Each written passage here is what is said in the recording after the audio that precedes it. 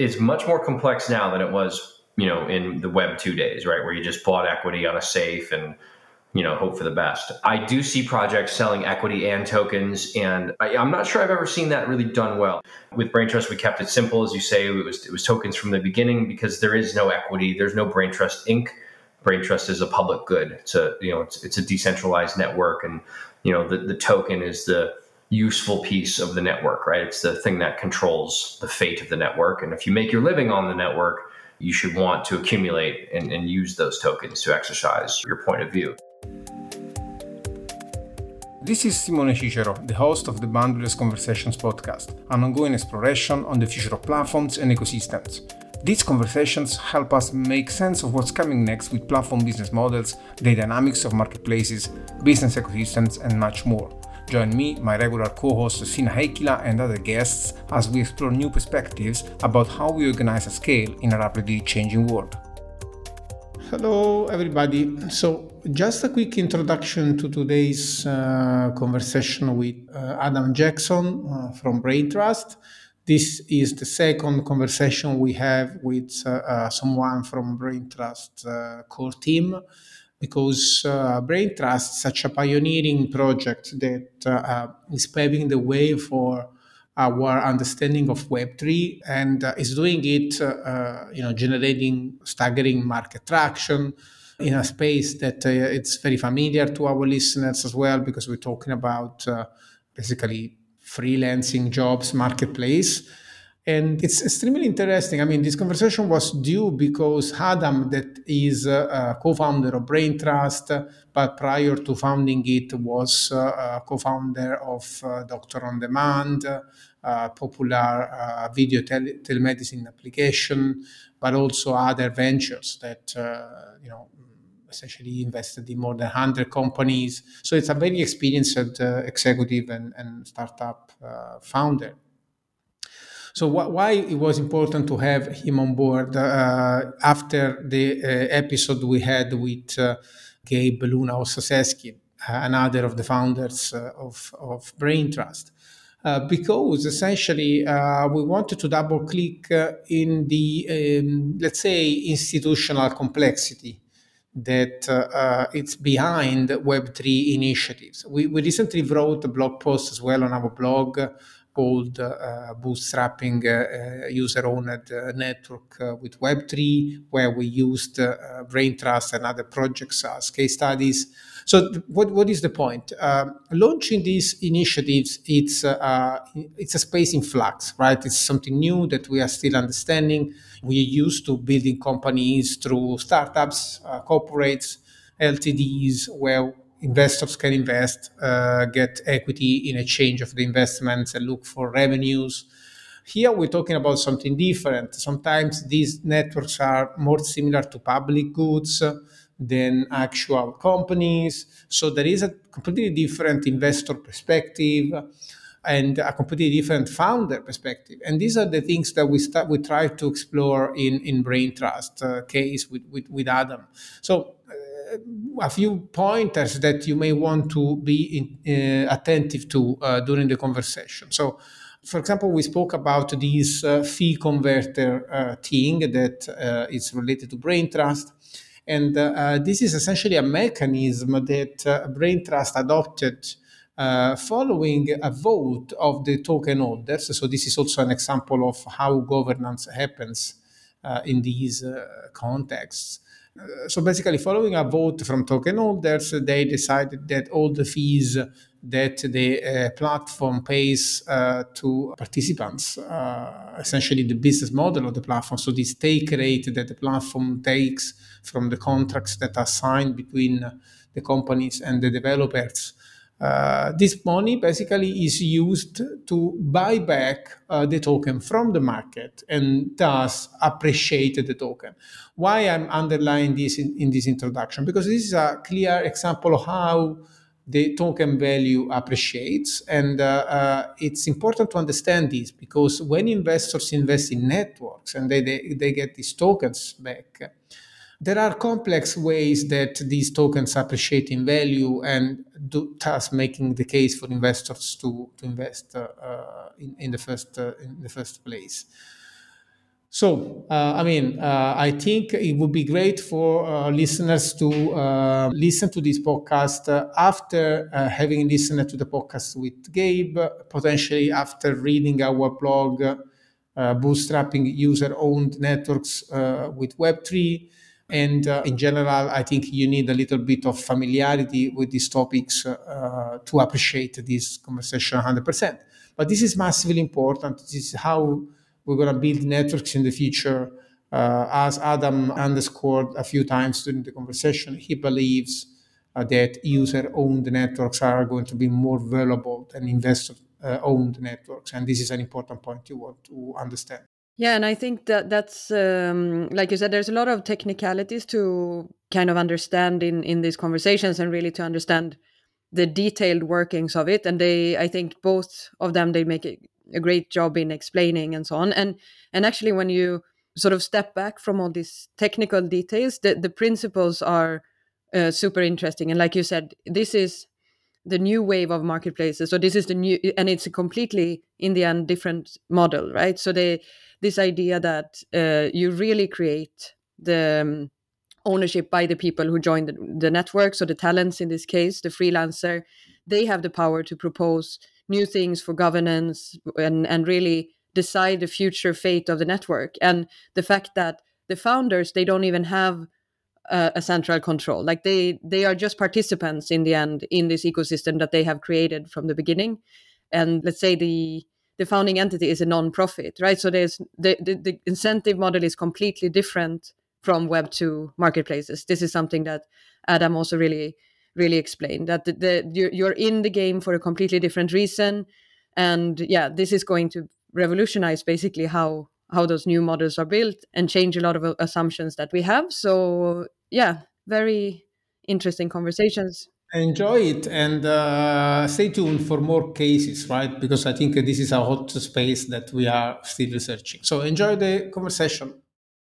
Hello, everybody. We're back at the Boundaryless Conversations podcast. Today with me, there is my usual co-host, Stina Heikkilä. Hello, everybody. And with us, we have Adam Jackson. Hello. Thanks for having me, guys. Adam, thank you very much for joining us. And we are super excited to do this kind of double click on brain trust with you tonight.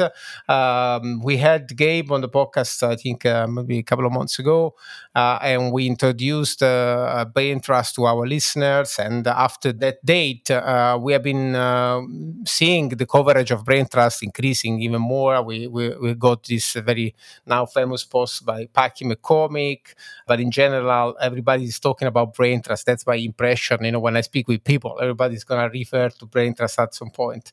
And I think it's very interesting because you guys are definitely pioneering the space that, let's say, interconnects Web3 with real world work and invoices and services and that kind of stuff, right? So I think that's the exciting part.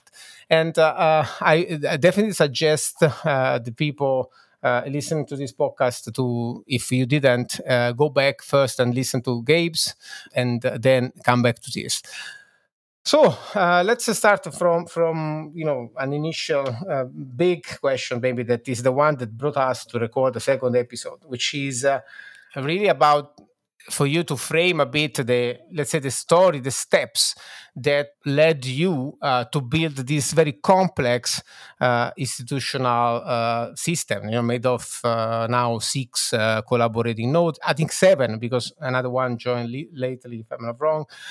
So these nodes, the foundation, the people from the network. So if you can maybe give us an overview of who is contributing value now to this system and how these value flows are being compensated, are being attached to governance rights. That's a kind of initial framing that I would like to ask you for our listener to start with. Yeah, absolutely right. Let's see if we can make what seems complex, sound a little bit simpler. At the very high level, Brain Trust is a decentralized talent network that exists to connect talent. In our case, that's developers, designers, product managers, et cetera, with clients that need them, right? And we host the transaction. It could be a small 1-month contract or it could be an ongoing contract. Those jobs are paid for in fiat, usually US dollars or euros. And then where the Brain Trust token comes in is it's the incentive and governance mechanism for the network. So most Web 2 marketplaces are actually for-profit corporations that operate the marketplace, right? And their job is to extract as much revenue as possible from the two sides of the marketplace. That's usually in the form of transaction fees, right? A percentage of the dollars flowing through their network, the operator will try to take as their fee. And what this does is it creates misaligned incentives, right, between the for-profit network operator and the folks who make their living on the network. So the whole idea about Web3 or user-owned networks are, instead of a for-profit entity operating the marketplace, the community that makes their living on the marketplace also owns and operates it. And when you have that new paradigm, what we call user-owned, you now don't have the misalignment of incentives. Well, if the network is operated and owned by its users, they don't have an incentive to charge themselves high fees, right? And so fees can drop to zero for talent, as they have on Brain Trust, and then a flat 10% fee charged to the clients, which is really just meant to sustain the network, right? To sustain the protocol development. And so that's kind of the first layer. So we'd call, instead of Brain Trust being a for-profit corporate entity, it's actually just a public good, right? What we'd call in economic terms a public good, something that exists not to seek profit, but to, create value for the people who make their living on it. So drilling one layer down from there, we have this concept on Brain Trust called of nodes. It's a bit less formal of a description of nodes than, for instance, like a Bitcoin node or an Ethereum node, right? Those nodes run a specific kind of software, and they have to do so with a certain type of uptime, and they're hopefully going to get rewarded with block rewards, for doing that work. A node on Brain Trust is very different. It's typically a corporate entity that is providing some kind of critical service to the Brain Trust network, and those nodes are then rewarded in some way with tokens. And the token, the primary use for our token is to use it to vote, to control the network, to propose new amendments, new changes to the protocol, and then one token, one vote to vote them up or down. One thing I wanted to ask you instinctively was, can you make a list or describe what are the services that these services providers provide to the network, right, to the public good? Can you make some examples? I'm thinking of running the platform or doing software development, doing marketing. Are these the things that you're talking about? Absolutely, yeah. So in no particular order, some of the services would be fiat payment processing. So we have several nodes that have Stripe and TransferWise and PayPal accounts that help clients and talent transfer money in fiat, right? So that a decentralized network can't have a Stripe account, right? A company has to have a Stripe account. So right. So some of the nodes provide that service. Other nodes are development nodes, so they create the software and host it on different cloud instances, or another node of ours writes the smart contracts and makes sure they're audited and security inspected and handles the Ethereum connection to the network. Another node called Muses runs the Brain Trust Academy. And that's just like her job is to, build an educational aspect of the ecosystem so people can onboard and grow within Brain Trust more efficiently. And then there's what we call commercial nodes. So the seventh one, Kunai, that just joined, is a good example of this. These nodes bring clients, right? Clients in our world generally don't onboard themselves, right? It's like a big company like Porsche or Nestle or Nike or Goldman Sachs. You need to get through procurement, and you need to have the proper insurance and that sort of thing. So the commercial nodes will help with that sort of activity. So those are just some of the examples. And how does this system govern itself? So who takes decisions? How work is allocated to these service providers? I know these service providers are now paid in Brain Trust, right? And when it all started, it was a little bit different. So maybe we could explore essentially the transition, right, in terms of both decision making from you and Gabe starting to raising capital into now with 7 nodes, every node producing a certain service, being paid in Braintrust, the fee converter. Can you maybe just help us to connect these institutions that we have now, exploring a little bit how this institution takes decisions and executes with the process that led us to this? Sure. Yeah, I mean, so it's now a decentralized network. So there is no central coordination of efforts. Each node can contribute in its own way without permission generally from the other nodes, right? So, if one of the commercial nodes wants to add a client and that client needs some kind of specific feature built so they can invoice talent, or talent can invoice them properly, they just do it. They just write it, right? They get it done. They don't need to call me or Gabe, and the code gets committed, and there's a process for that. As far as resource management goes, I mean, there's a large treasury that includes dollars and Braintrust tokens. There's a Swiss association that manages some of the treasury, and some of the treasury is managed on chain in the DAO through token voting.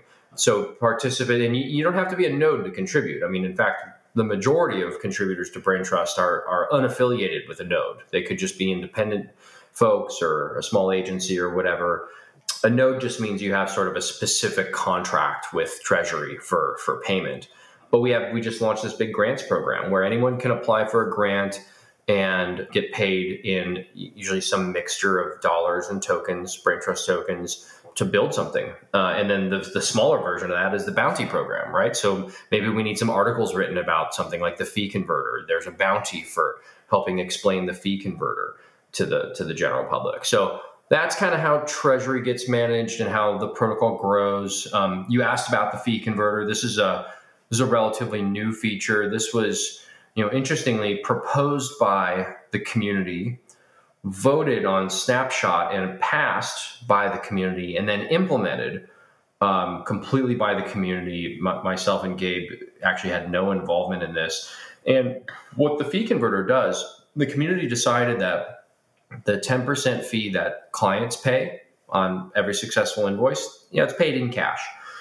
The community decided, well, if we keep paying referral bonuses and other, grants and that kind of thing out of Treasury will ultimately deplete itself. So we should have a way to replenish tokens into the Treasury, that's stored in our on-chain DAO, the Braintrust DAO. And so this proposal basically said that the 10% fee collected by the commercial nodes from the clients needs to be sent to a new smart contract called Fee Converter. And this Fee Converter takes those dollars and goes out in the open market and buys Braintrust tokens and deposits those tokens into the DAO. And you can see all this on chain, by the way. It's all completely transparent. If you go to info.braintrust.com, you'll see links to Etherscan to see all this stuff. It's actually really cool. And then those tokens get stacked up in the DAO, and then token holders can propose and vote on how those tokens in the DAO should be managed. That's completely community controlled. One token, one vote. These fees that Braintrust, this take rate, right? This 10% take rate that goes into the fee converter and gets translated into Braintrust. Does it get back to the node that have been doing the commercial work, or how is the commercial node being rewarded otherwise? Yeah, good question. So no, the 10% now it passes through the commercial node, but it goes straight into the fee converter, buys tokens, and those tokens go to the DAO. So the node is not keeping that 10% anymore. There's two ways, however, that the node could be compensated in that situation. One is the referral fee. So let's say this node brought the client, let's say Nike's the client. That node could be entitled to 1 or 2% referral fee paid in Braintrust tokens. So because the node brought that client and that client's transacting, the protocol is actually paying that node the referral fee, and that all happens programmatically. The second way a node might monetize this relationship is if they bring, so Kunai is a good example, our 7th node that just joined. they brought a lot of specialized talent and a few big clients to the network. And they're paying the 10% fee, and they brought, Citigroup and a few other big banks. And they have, hundreds of really amazing talent that all joined Braintrust. And so they're paying the 10% fee, but then they're gonna be able to have an option to acquire tokens at a discount as one of the rewards for being a node. And then another one is Braintrust gets so many inbound client requests that Kunai can now grow its business as a software development firm by servicing these new clients that come to the Braintrust homepage and say, hey, we want to hire talent as well, right? So it's this kind of cool, like you join the network as a node. If you're a software agency, you get to grow your business by getting new clients. Almost like, if you're a sandwich shop franchise, would you rather be independent or would you rather be Subway, right? Because Subway's going to bring all your customers to you. And so you get to grow your business and also acquire tokens by being a node. Right. I have another quick question. You mentioned a Swiss association, right? And I know that there is also a foundation in the ecosystem of institutions that you created. How are they related? Is the same thing you mentioned? And in general, what is the role of these associations and foundation, these no profits in the system? Yeah, the foundation basically just minted the token. That was their job, to set up as a nonprofit, just to create the Braintrust token and initially distribute it. The association in Switzerland, it's a trade group.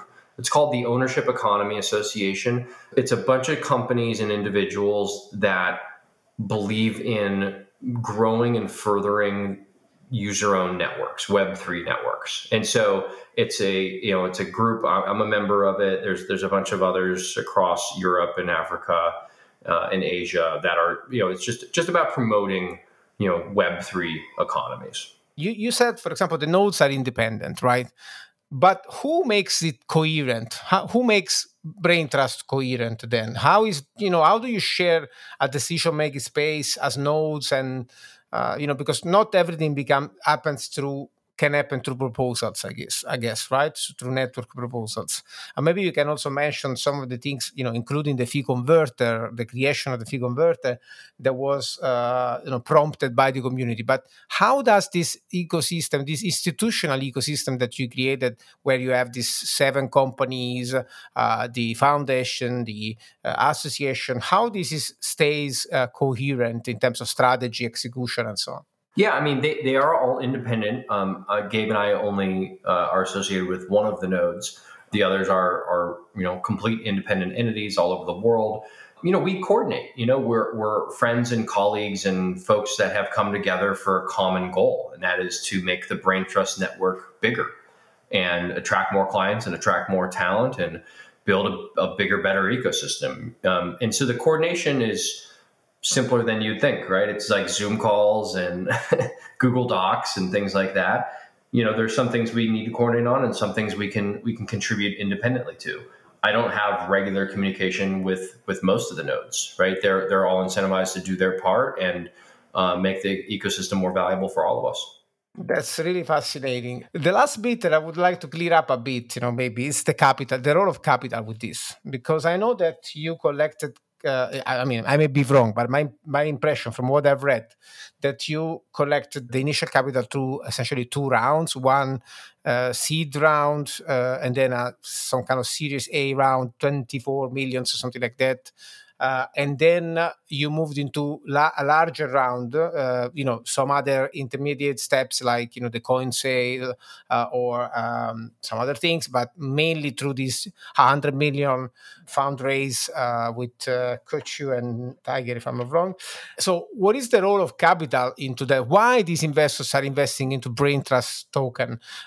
Since this is not security, what's your thesis about how these patents are changing the way networks get investments to create these public goods? Yeah, absolutely. This is an interesting topic. The big idea we had when we started this was user-owned networks will grow faster and be more valuable than investor-owned networks. Now, that is not to say there's no role for investors, right? That just means we don't think investor-controlled corporate marketplaces are the future. We think user-controlled marketplaces are the future. And so the role of investors in a network like Braintrust is really to bootstrap construction of the software, the platform, the smart contracts, and the economy itself. So to finance this thing, you could have done a public token sale and then sell more tokens to raise more funds to pay people, to pay developers, et cetera. And it's sort of a tough way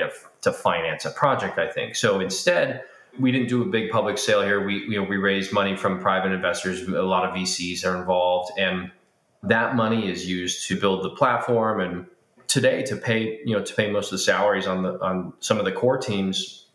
So the network has a chance to grow and attract more talent on its own, right? Without us having to constantly worry about selling tokens, right? We don't sell tokens right now. And so, that it's a great way to sort of bootstrap a network until the network effects are strong enough to where contributors want to just build on their own, which is where we are now, right? Like you see, if you follow us on Discord or Telegram or Twitter, you see tons and tons of people just contributing things on their own. Some of them are through the bounty or grant program, but others are just building things because they want to see them, right? And it's not us asking for them or paying people for them. There's plenty of that too. But, we've gotten to the point now where it's a healthy ecosystem of people contributing to Braintrust. Well, yeah, I was curious about some things about the nodes as well.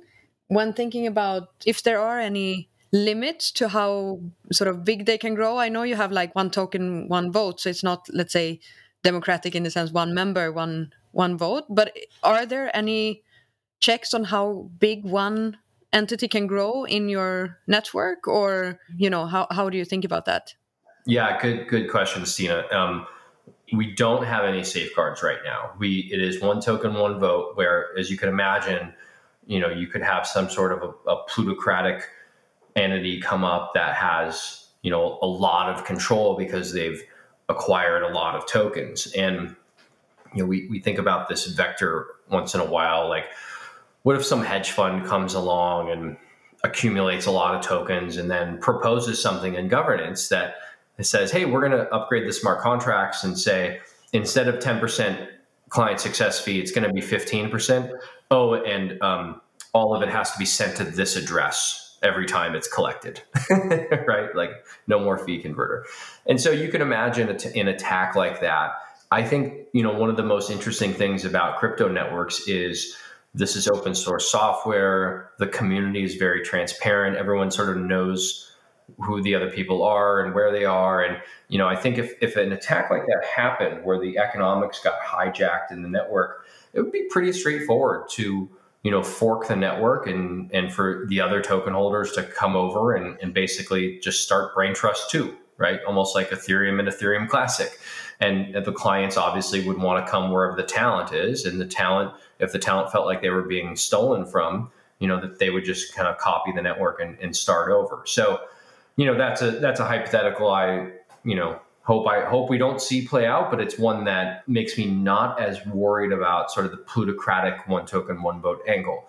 That said, I think there are some really interesting experiments we're going to start running around quadratic voting that I think, Vitalik has been a thought leader on, and the guys at Gitcoin, I think, are doing some really cool things with. So I would call what we're doing right now not that sophisticated, and I think there's a lot of room to improve. Yeah, I mean, in general, as the system grows, right, as this public good grows, it would be harder, right, to attack it through that vector, no? Because you have to buy, maybe a Braintrust is going to get more valuable as a token, essentially, right? Exactly. It would be very expensive to do this right now. Not impossible, but the bigger the network gets, the harder these attacks are. Right. I was talking today with some friend around the topic of comparing tokens that are pre-minted, like in your case, and other approaches to token release, like for example, augmented bonding curve in the case, or other approaches. And I know that, for example, in the fee converter context, there is a large question around the liquidity as well, right? Because as the fee converter goes and buys Braintrust on the market, it needs to find these brain trust liquids on dexes, like Uniswap or something like that. Do you see that it's important because a lot of people, when they're launching these tokenomics projects, they kind of become obsessed about the design of the tokenomics, right? And I must say, my impression is we don't understand much about this yet.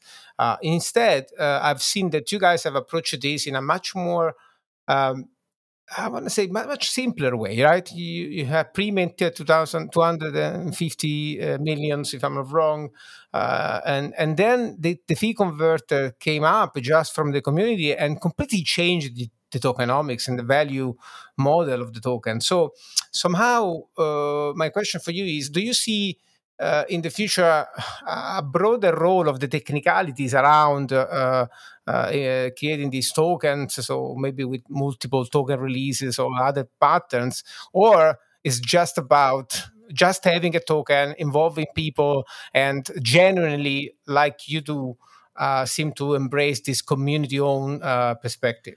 Yeah, look, this is what makes this space so fun, right? Like, I'm sure this is why you guys have your podcast, and this is why I'm an active, investor and community member in so many different projects. We are witnessing in real time just global innovation around token economies, token utility.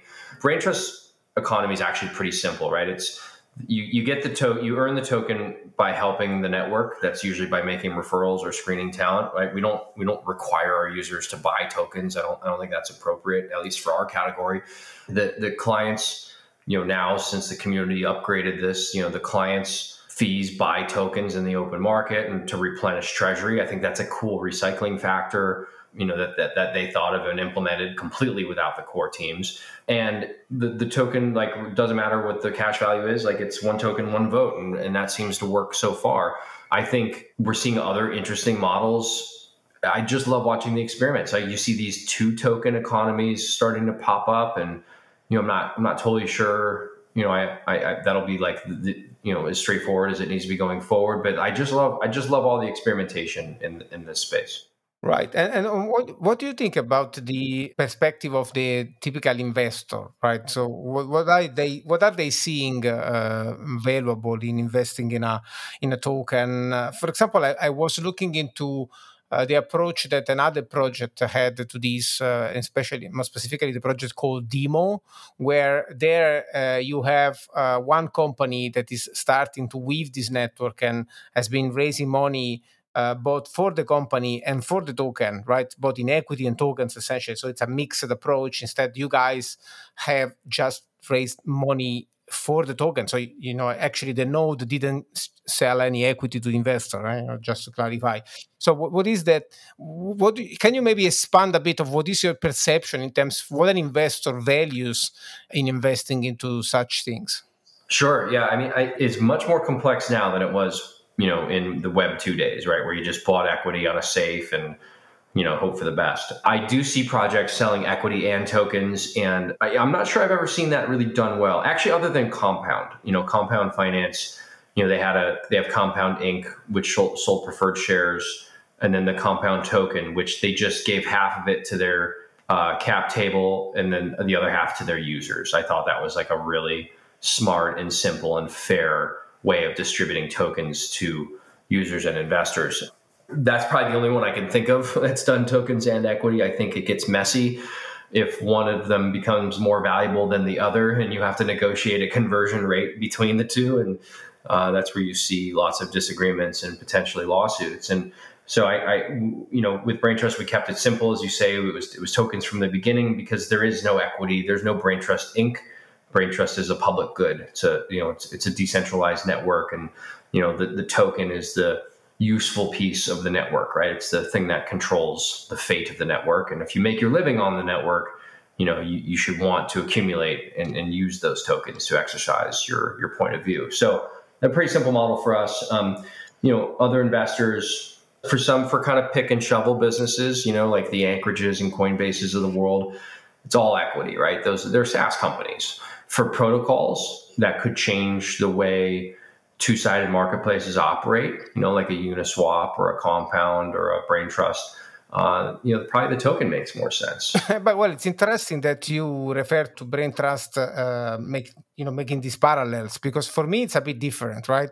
You spoke about protocols, but brain trust doesn't really. It's not just really a protocol, right? There's a lot also that happens beyond the basic the domain description layer. It's much more action, much more execution.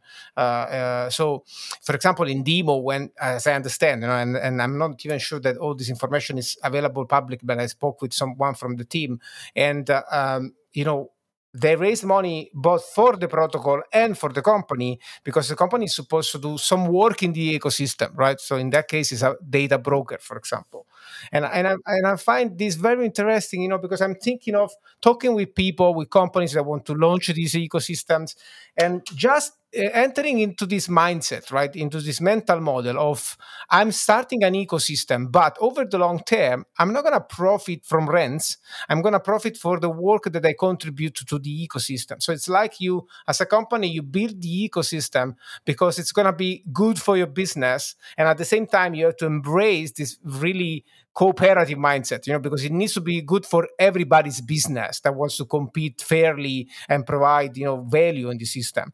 So, I mean, it's a complete mindset change versus the traditional approach that an investor or a early stage entrepreneur may have to, at some point, extract some rent from the system. Yeah, that's exactly right. I think, Brain Trust was a simpler value prop. It's not about rent extraction. It's about bringing together buyer and seller in a two-sided marketplace, which party, those two parties couldn't have been brought together in a high fee Web2 marketplace, right? It's about using disruptive economics to grow a market. I mean, that's what Brain Trust is always about. It's not, there's no like discount cash flow model that I'm trying to get a good multiple on so I can, sell my preferred stock for more money someday, right? It's just that was just never my motivation as a founder. My motivation has always been to prove that user-owned networks grow faster and are more valuable than investor-owned networks. Yeah, I'm curious if we could go a bit into what type of talent and maybe what you see coming up, because I think, if I'm not wrong, so you have some specific niches or some specific sectors of talents, like software developers, designers, and so on. And so I wanted to hear what is the variety, first of all, and then if you see some kind of evolution, or if that's completely left to the network to kind of self-guide itself, or if you see this more as a sort of societal level transformation that you somehow would like to see expand to new fields, to new professions. And just curious to hear your thoughts about that. Yeah, for sure. There's a couple good points in there to unpack. So let me sort of go in reverse order. So like starting at the very top, like you mentioned, kind of societal impact. So I know you guys are in Europe and your corporate culture and whatever might be a little different than ours. It certainly couldn't be worse than ours. People don't like corporate America. Like most people, unless I guess you're at the very top, like it's, corporations warehouse talent and then they, grossly underutilize them. And when they do utilize them, they have to work on things that they're not specialized to work on or that they don't want to work on. And now starting next month, they're forcing everyone to come back to the offices, in this sort of anachronistic corporate America kind of BS. And so, there's two main reasons people don't leave corporate America and become their own boss, right? Become their own freelancer, kind of a solopreneur. The two reasons are, one, they don't want to have to pitch clients all day, right? They don't want to turn themselves into an agency, right? Most people don't like having to pitch and sell and whatever, right? They just, finding work as an independent has traditionally been hard. The second thing is, this sounds dumb, especially from your standpoint in Europe, because you guys have figured this out, but health insurance is the second reason people don't leave their corporate jobs. And so my goal with Brain Trust has always been let's create a marketplace owned and controlled by talent where those two problems are solved and people can leave their corporate jobs that they hate. They can work wherever they want, for whomever they want, when they want to, at a rate of their choosing. So there's no more commuting. There's no more being told what to do, by a boss that you don't want to work on. There's no more consulting firm taking half of your money, as their fee. And there's no more schlepping to an office, like sitting on a highway or a subway. And so BrainTrust solves those two problems by, well, first, like we have basically unlimited client demand, right? There's way, way, way more jobs on BrainTrust than there are talent. And, in the hundreds of millions, if not billions of dollars of pent up demand. So you don't have to pitch yourself. You just have to set up your talent profile and get verified and just bid on jobs that look interesting to you. And whatever your rate is, like if that's competitive, you'll get it, no fees. And the second thing is health insurance. And, we're just rolling out 2 different health insurance partners. One of them is a crypto partner called Opolis. And so now there's no barriers, right? So that's part one, Stina. Sorry for the long answer. Like people shouldn't have to like go to college and go into debt and then like have a job that they hate, right? It's not right. And so I hope that that's like our long-term societal impact. As far as categories go, we're in IT right now, as you say, and IT it's a narrow but extremely deep category. There's something like $1.3 trillion a year of global IT outsourcing. We can never leave that category, and BrainTrust could get really, really big. But I know that BrainTrust will expand into other categories. We've had law firms approach us. We've had accounting firms, compliance firms, basically like anyone who makes their living as a knowledge worker in front of a computer can eventually, should eventually use a network like BrainTrust, if not BrainTrust itself, to create these dynamic labor markets. It won't be me. I'm not a lawyer or an accountant, but I know people who are already thinking about building these categories out on BrainTrust. Adam, I would like to ask you maybe what would you do differently so that maybe we can focus a bit on your lesson learned from kickstarting this network. So let's start from there. Because it seems that you have been doing such a pioneering work that I guess people would like to know, what they should avoid. Well, look, I'll tell you that I don't have any like real slam dunk answers off the top of my head, because I'll say like we've been pretty lucky here. When Gabe and I started the network, we were pitching remote engineering teams to companies in the US that wanted in-office talent, right?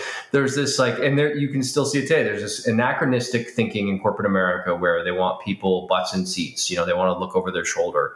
And that's just dinosaur behavior, and it's, it'll go extinct eventually. But then the COVID lockdown happened and remote work was the new normal, and that made BrainTrust go from a nice to have to the new normal. And that's not going back, right? I mean, we're lucky to have that change. So look, if it weren't for that, we wouldn't be growing as fast as we are now. There's like little things along the way, like, when you're launching a token, like, make sure like you're compensating people fairly with that token. Like we had some mistakes where we were paying people in static numbers of tokens and instead of dollar denominated numbers of tokens. And so, that resulted in, some gross overpayments, but big deal, right? So you give a little bit too much to your community and, no harm, no foul, right? They're all good people and we're happy to have everybody. So little mistakes here and there, but, I just think like keeping the incentives aligned between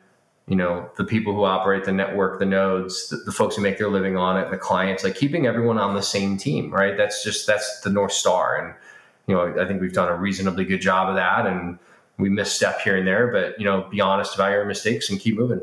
So final reflection, what's coming up for BrainTrust? What do you think? And maybe also what's coming up for the industry and society more in general? I mean, you spoke about knowledge workers, but I'm talking about your impression with regards to how this technology is changing society, like the printing press did several hundred years ago. Yeah, look, I think the big impact of this technology on society is that it's giving literal control back to people who trade their time for money, right? Like it's making the labor class almost merge into the investor class, if you think about it that way. But it's not necessarily about wealth creation. It's about it's really about control. It's like if the old way is you leave college in debt, you still don't know anything, you go work for a consulting firm, You have to go to their office. You have to work on the clients they assign you to, and then you give 75% of your income to them, right? Like, that's the old way. I was there. Yeah, me too. Me too. I mean, it's that all of us in this generation sort of started there at some point. The new way is hopefully you don't go to college, right? Because college is a horrendous waste of money in the United States. Right. In Europe, it's free. So good for you guys. we haven't figured that out yet. It's still a criminal empire in the United States. One that pays no income tax or property tax, amazingly. Figure out what you love to work on. Learn how to do it better than anyone on YouTube for free. Then join a network. Maybe it's Braintrust, maybe it's something else, where you can find clients who need what you do and then control the platform by earning tokens and don't pay any fees, right? Just pay your income tax and control your destiny. Like don't commute, don't sit in an office. And don't give 75% of your money away, And so look, that to me, that's what Web3 is all about. Braintrust is a very small sliver of that story, but this is why blockchain matters, right? I know it's easy to make fun of the technology, and there's plenty of scammers and other, pieces of shit trying to take advantage of people, but that's not what the technology is about, right? The technology is about personal freedom. And so that's the future, I think, right? And the little things Braintrust is doing this year, it's interesting, fine, but this is why I get excited. This is why I think the Web3 movement is so big and important right now. And what's coming up for you guys? Something exciting that you may be sharing or working on? Yeah, I mean, it sounds kind of funny, but the health insurance thing I mentioned is a big deal. Like that opens the gates for many, many more millions of Americans to leave corporate America and come over and have healthcare just like everybody else. There's some interesting discussions going on in the Braintrust Discord about what to build next, and the grants program just got off the ground, so I think we're going to see a lot of interesting folks proposing grants to expand Braintrust into different. Maybe we'll expand into Asia Pacific, and maybe there'll be new category expansion dimension and. It's not up to me anymore. I'm a mere observer now, and I really love that. That's great. That's great. I mean, Adam, thanks so much. Where should people connect with you on the internet and get informed on what you're up to, reading your, listening to you or reading your writings? Yeah, sure. I'm pretty active kind of on Twitter at Adam Jackson SF, and then Braintrust is just braintrust.com, and then hit our Discord, which is linked off the bottom of braintrust.com. There's just an awesome community on there. I think that's how all of us connected initially. Lots of smart people sharing ideas on there. Thank you so much. That was worth as a double clicking on Braintrust. Such a great project, and you, Gabe, such a great people. I'm really thankful for your time. Thank you so much. This was really interesting. Well, I appreciate both of you taking the time and let me explain. Now, hopefully some of the complexity is a little simpler now, but I think we did a good job. I think we did a good job in clarifying some of the key points that I was very fuzzy about, and I think other people as well. So I'm sure that we're adding some value here. Thank you so much to our listeners. Catch up soon. Thank you for listening to this episode of the Boundaryless Conversations podcast. We truly hope you enjoyed the show. If you did, please share this episode on social media, review our show on any major distribution platform, and don't forget to subscribe for new episode releases. Stay tuned on Boundaryless.io for our latest news and updates. There, you can also find our free design tools, opportunities to learn how to use them, and connect directly with us to use our help in designing your platform strategies and organizational transformations for the age of ecosystems. We also want to thank Walter Mobilio at Leo Sound for the ad hoc music.